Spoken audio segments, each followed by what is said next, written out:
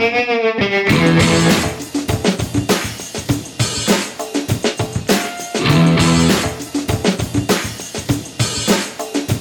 welcome to Black Sparrow Radio, KBSR, transmitting from the lovely little city of Taylor, Texas.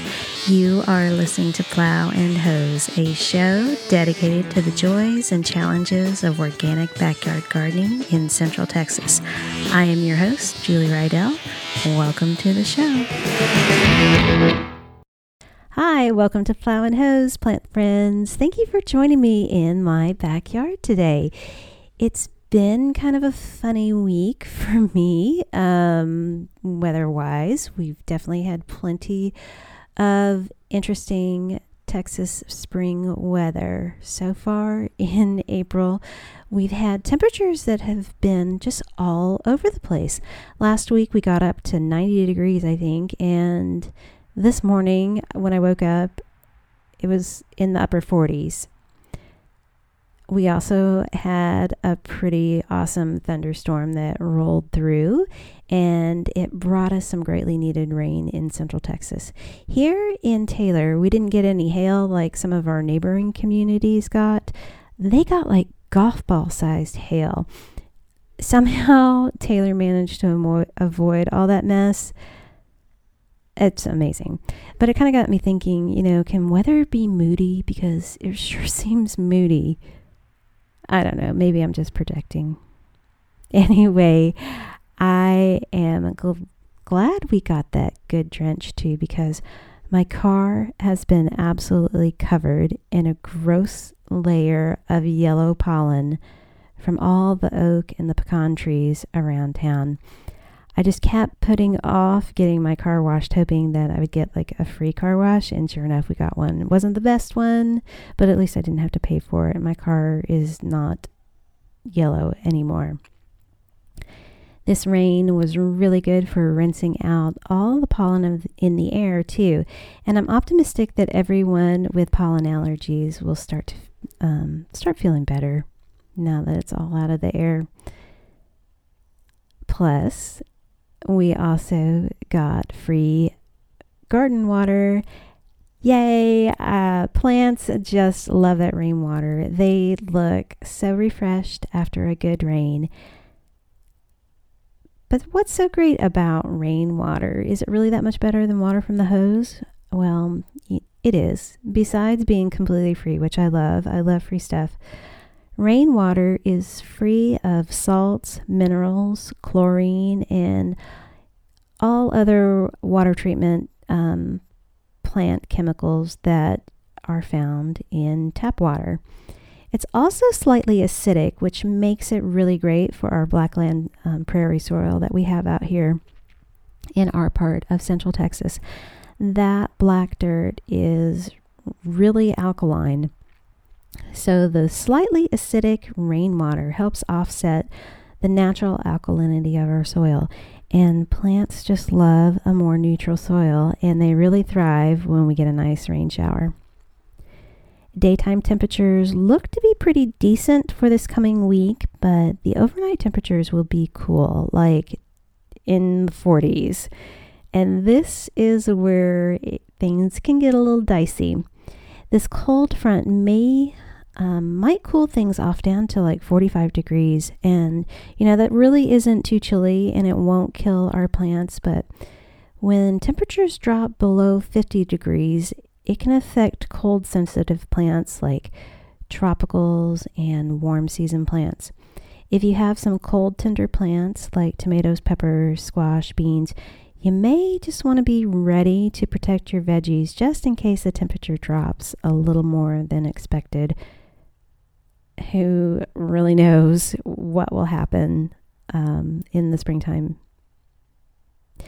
Just like hot weather causes issues, cooler weather also causes temperature stress. In the spring, our main concern with temperature changes is with flower and fruit setting. Tomatoes and peppers like to be warm. They like to be cozy. All of our summer veggies are warm-loving plants, and they do best when soil and air temperatures are between 60 and 90 degrees. When it gets below 60 degrees and above 90 degrees, tomatoes, peppers, and all the others don't flower. So no flowers mean no fruits. It's not a permanent thing. Once the temperatures are back in that 90 or 60 to 90 degree zone, they'll flower and fruit. For, folks like me who are just casual backyard gardeners, and we really garden for more pleasure than really depending on our crops, a few chilly nights aren't a big deal. It's not enough to kill the plants, but it can disrupt and delay flowering and fruit setting just a little bit. If you are concerned about this dip in temperatures, you can always cover your plants to help retain heat overnight. Placing a sheet or row cover, or even like a cardboard box, will trap the heat rising from the soil. This little insulation will keep your plants a few degrees warmer and protect them from the cold. Always, when in doubt, cover your plants. Around my backyard this week, I have lots of beautiful, shiny red strawberries, and they're so delicious. My sugar snap peas are starting to develop pods. The potatoes that I planted are starting to look really great. They are just really lush after this rain. I'm not really sure what's going on underground. I don't know how many potatoes are developing. Hopefully I have lots of them, but the tops look really good. I have lots of blackberry blossoms popping up on the canes too. While I was walking around my garden this week, I noticed that my parsley didn't really look quite right. It had been pretty full and really green, and so when I was out, I went over to check on it and try to figure out what was going on. Some of my parsley were nothing but stems. They had no leaves, just gnawed, nummy, chewed up stems. Once I got right up on top of them, I saw the culprit. It was a big, fat, green, stripy caterpillar just totally going to town, munching away on my parsley, and it did not give a care that I was watching it. Just kept right on eating. Now, part of me did get a little excited. It looked a whole lot like a monarch butterfly caterpillar. But I know they only eat plants from the milkweed family, so I just left the caterpillar alone. I really don't use a whole lot of parsley.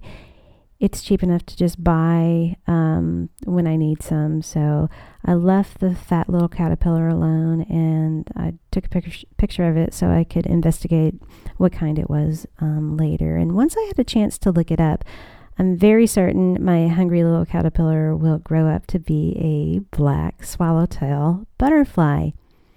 Even though the green stripy caterpillar looks very similar to a monarch caterpillar, the black swallowtail caterpillar is very distinct when compared to other types of swallowtail caterpillars which don't have those stripes. Black swallowtails have big, beautiful black wings with yellow markings along the edges, and their lower wings have more yellow markings with just a little bit of orange and some gorgeous splashes of sapphire blue. They are really pretty and elegant, and they can actually get to be pretty large, like up to 4.5 inches wide. As you can guess, black swallowtail caterpillars are also called parsley worms. Swallowtails lay their eggs on plants in the parsley family, including garden and wild carrots, dill, fennel, and of course all types of parsley. These are the host plants for swallowtail butterflies. They're called host plants because they are the vital food source for caterpillars to live on. Adult butterflies lay their eggs on these plants because they know the caterpillars can't exactly travel too far to look for food, the little eggs will hatch and develop into caterpillars, and they eat the plant where they were born. So basically, they're eating their habitat. They're eating themselves at a house and home. When black swallowtail caterpillars are small, they actually start out life looking like bird droppings. It's a protective type of camouflage that kind of keeps them safe when they are little guys. Predators don't notice them because they look like bird poop and leave them alone. I'm kind of liking this strategy. Maybe if I looked more like bird poop, maybe people would leave me alone too. As they get older, black swallowtail caterpillars outgrow that bird poop stage, and they start to develop those stripes and take on the monarch caterpillar look. Monarch caterpillars are actually toxic.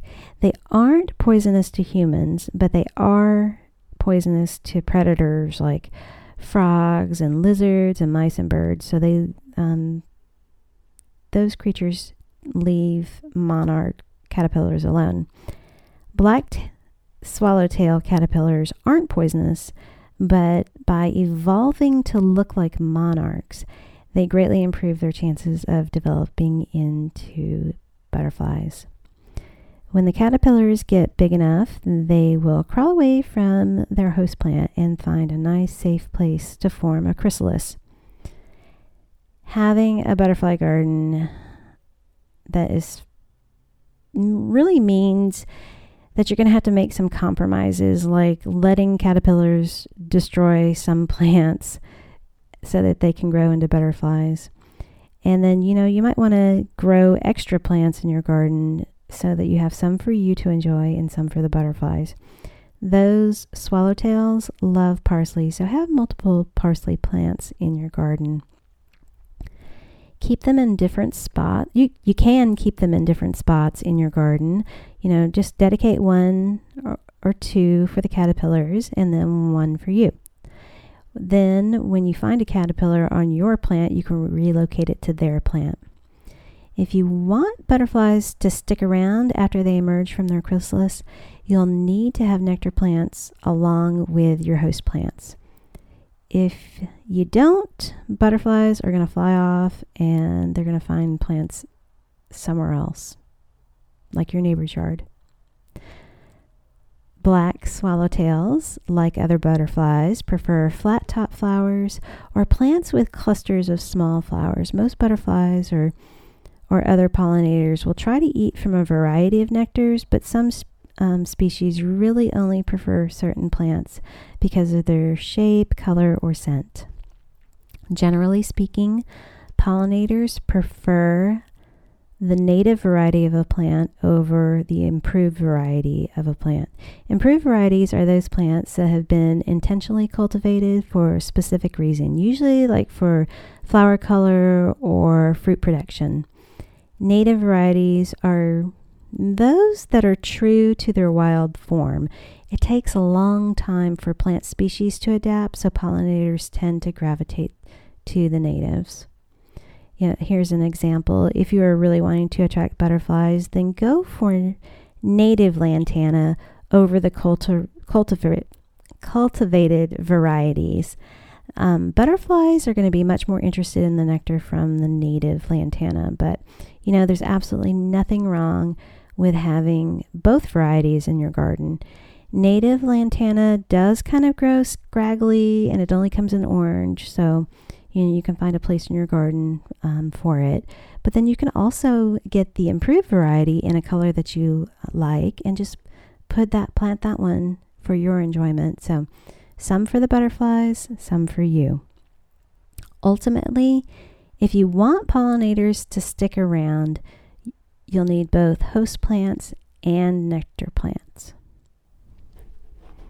You are listening to Plow and Hose on KBSR Black Sparrow Radio. If you are enjoying my show, I hope you'll go over to www.blacksparrowmusicparlor.com and check out the station and learn all of the great shows and music, all coming out of our station broadcasting from Taylor, Texas. While you are out on the internet, be sure to stop by the Plow and Hose Facebook page and like and share it with all your gardening friends. Or head over to Spotify or Apple Podcasts and subscribe to the Plow and Hose podcast. If you like the flexibility of being able to play and pause and rewind my show whenever you want, download some episodes and leave a review. It's super quick, and just click on the stars or leave a few words. It will help others find Plow and Hose, and it lets folks know that it's a show worth giving a listen. And I want to go ahead and thank those who have left a review already. Thank you very much. I really appreciate that. Since we had the big freeze over Valentine's Day, I know a lot of folks have been busy cleaning up their yards and gardens, removing, dead plants and trees and bushes. And as you're out and about shopping for replacement plants, consider incorporating plants that attract butterflies. We really don't ever think about it, probably because they're taller than other plants, and they're harder to notice the butterflies, but there are actually several trees that butterflies really like. Trees like Texas persimmon, Texas redbud, Anacacho orchid, Mexican buckeye, honey mesquite, those are all pretty trees that will serve as host plants and also be sources of nectar for butterflies while making your yard look awesome. If you are looking for shrubs, some great butterfly nectar plants are agarita, bee brush, boneset, sweet almond verbena, sumac, kidneywood, and of course, butterfly bush. Butterflies love all these shrubs. Vines are also another great option for butterfly-friendly gardens. Several of them are great host plants, like passionflower vines, coral honeysuckle, and American wisteria. These vines make lovely butterfly egg nurseries. Gulf fritillaries are orange butterflies that love passion flower vines. If you have plenty of space for a passion flower vine to spread, they get pretty big and they can grow up to like 20 feet long, but they are great host plants and they have really cool flowers too. Coral vine, Mexican flame vine are also a couple of vines that will produce plenty of nectar that will keep butterflies hanging around your garden. I am really partial to coral vine because it attracts all kinds of pollinators. The bees really love it. It has small paper lantern looking flowers that are just the prettiest shade of hot pink. Coral vine is also sometimes called queen's wreath. I really, really recommend this plant.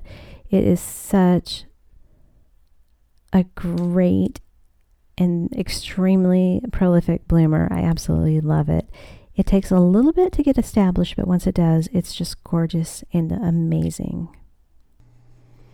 Whether you want to plant an entire bed of butterfly plants, or you just want to plant a few plants to bring butterflies to your yard, make sure your location is a nice sunny spot.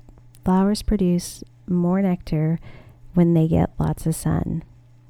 Butterflies will hang out for longer periods of time when they have access to plants that make lots of nectar. If they don't get their fill at your garden, they will just move along and find plants elsewhere. If you want butterflies to stay in your yard throughout the year, pick plants that bloom in different seasons. Don't just choose plants that bloom all in the same season. Select some that bloom in the early springtime, some that bloom throughout the summer, and then also get different ones that bloom in the fall. Diversity in plants will attract different species, and it will make your garden more interesting. Place taller plants in the back of the bed and plant shorter ones in the front. Butterflies really do not care where the plants are, but by putting the tall ones in the back and the shorter ones in the front, you'll be able to enjoy seeing the flowers and the butterflies if the plants aren't obscuring the views. If you want lots and lots of butterflies, you'll want lots and lots of the same species of a flower. Mass plantings of one species that are the same color will attract more butterflies than if you only had one of this, one of that. So lots of the same flower are going to attract more butterflies. The easiest and cheapest way to plant in mass is to scatter annual seeds like zinnias and sunflowers or cosmos or globe amaranth. Those are great butterfly attracting flowers. But if you don't have the space for hundreds of flowers, that's fine. Just plant a few. But keep them together so the butterflies will stick around longer and they'll hop from blossom to blossom until they get tired of that nectar. Summer annuals are great for filling holes in your garden until other plants get full-sized. But they're only going to last one season, so it'll be important to have other types of plants like perennials if you want to keep butterflies hanging around. Native perennials are great flowers to attract butterflies. Not only do pollinators prefer native plants over the improved varieties, native plants grow better in the soil because they're suited to our soils that we have here in Central Texas. Natives have adapted to our weather conditions too, and they are more likely to be able to withstand the extreme heat and drought of the summer, and they'll hold up better to freaky cold situations like we had in February. Some of my favorite native plants for attracting butterflies include Turk's cap, purple coneflower, flame acanthus, Texas lantana, fall aster, and my very, very favorite, Greg's mistflower. If you love butterflies and you want lots of them, then you have to get Greg's mistflower. It's really an unassuming plant. You might not even notice it until it's covered with butterflies. Queen butterflies especially love this plant. On first glance, Greg's mistflower isn't much to look at. It has kind of lightish yellowish green leaves that are kind of lime green, and they have serrated leaves, and it forms a mound, and it can get about like 3 feet wide and 2 feet tall. You may not even notice it when it's in bloom. The flowers are kind of funny looking. They are a light purpley periwinkle blue, and each flower ends up to be about the size of a pencil eraser, but they're flat and fuzzy. They don't have a center eye, like a daisy. The petals are needle thin, and they just stick up all over the place. And since the flowers grow in clusters, they look all poofy, and they kind of remind me of like that floaty Muppet hair, like the Muppets from Fraggle Rock. Greg's mistflower is very tolerant. Once it gets established, it makes a great ground cover for bare spots in your garden, and it really can take the heat. It blooms from late spring through the fall, but it really puts on flowers when it cools off a little bit. We will have flowers on this plant until it just gets too cold. It's a perennial, so it dies back in the winter, but it returns every spring. They don't have a noticeable fragrance, so I don't know what it is exactly, but the butterflies and the bees cannot get enough of Greg's mistflower. It tolerates our heavy clay soils like we have here in Taylor and this part of Central Texas. So I absolutely recommend it. If you want to attract butterflies, it's truly amazing how many butterflies that you will get. No matter what plants you choose to attract butterflies, one extra thing you'll want to do is set up a little water station for them. Even though butterflies drink lots and lots of nectar, they still need water. Having a source of water is essential for just about everything during the overwhelming heat of the summer, and butterflies are no different. Butterflies seek out extra vitamins and minerals through a behavior called puddling. Butterflies will find shallow puddles and they will take sips to get extra nutrients from the ground. Butterflies won't drink from deep water sources, so if you decide to create a butterfly water feature, it's got to be shallow.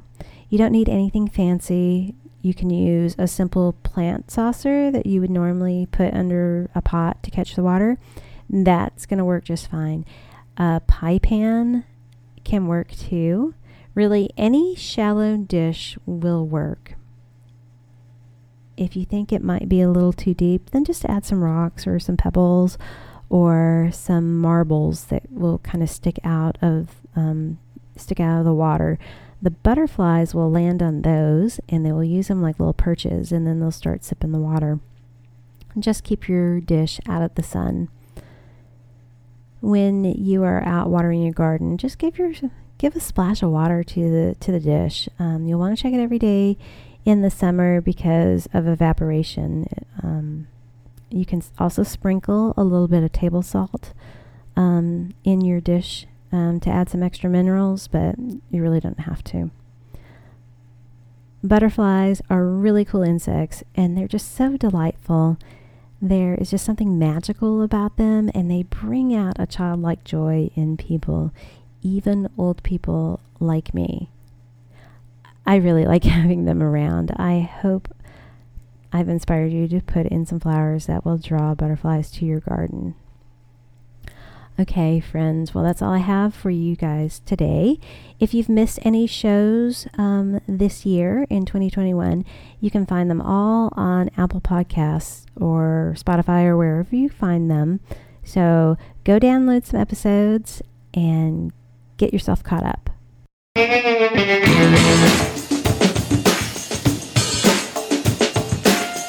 Production assistance provided by KBSR Black Sparrow Radio. Original music created by Alex Cuervo. Discover more of his music at alexcuervo.tv. If you love plants and gardening in Central Texas, be sure to click the subscribe button wherever you get your podcasts and never miss seasonal information on Plow and Hose. Plow and Hose is written and recorded at my home in Taylor, Texas.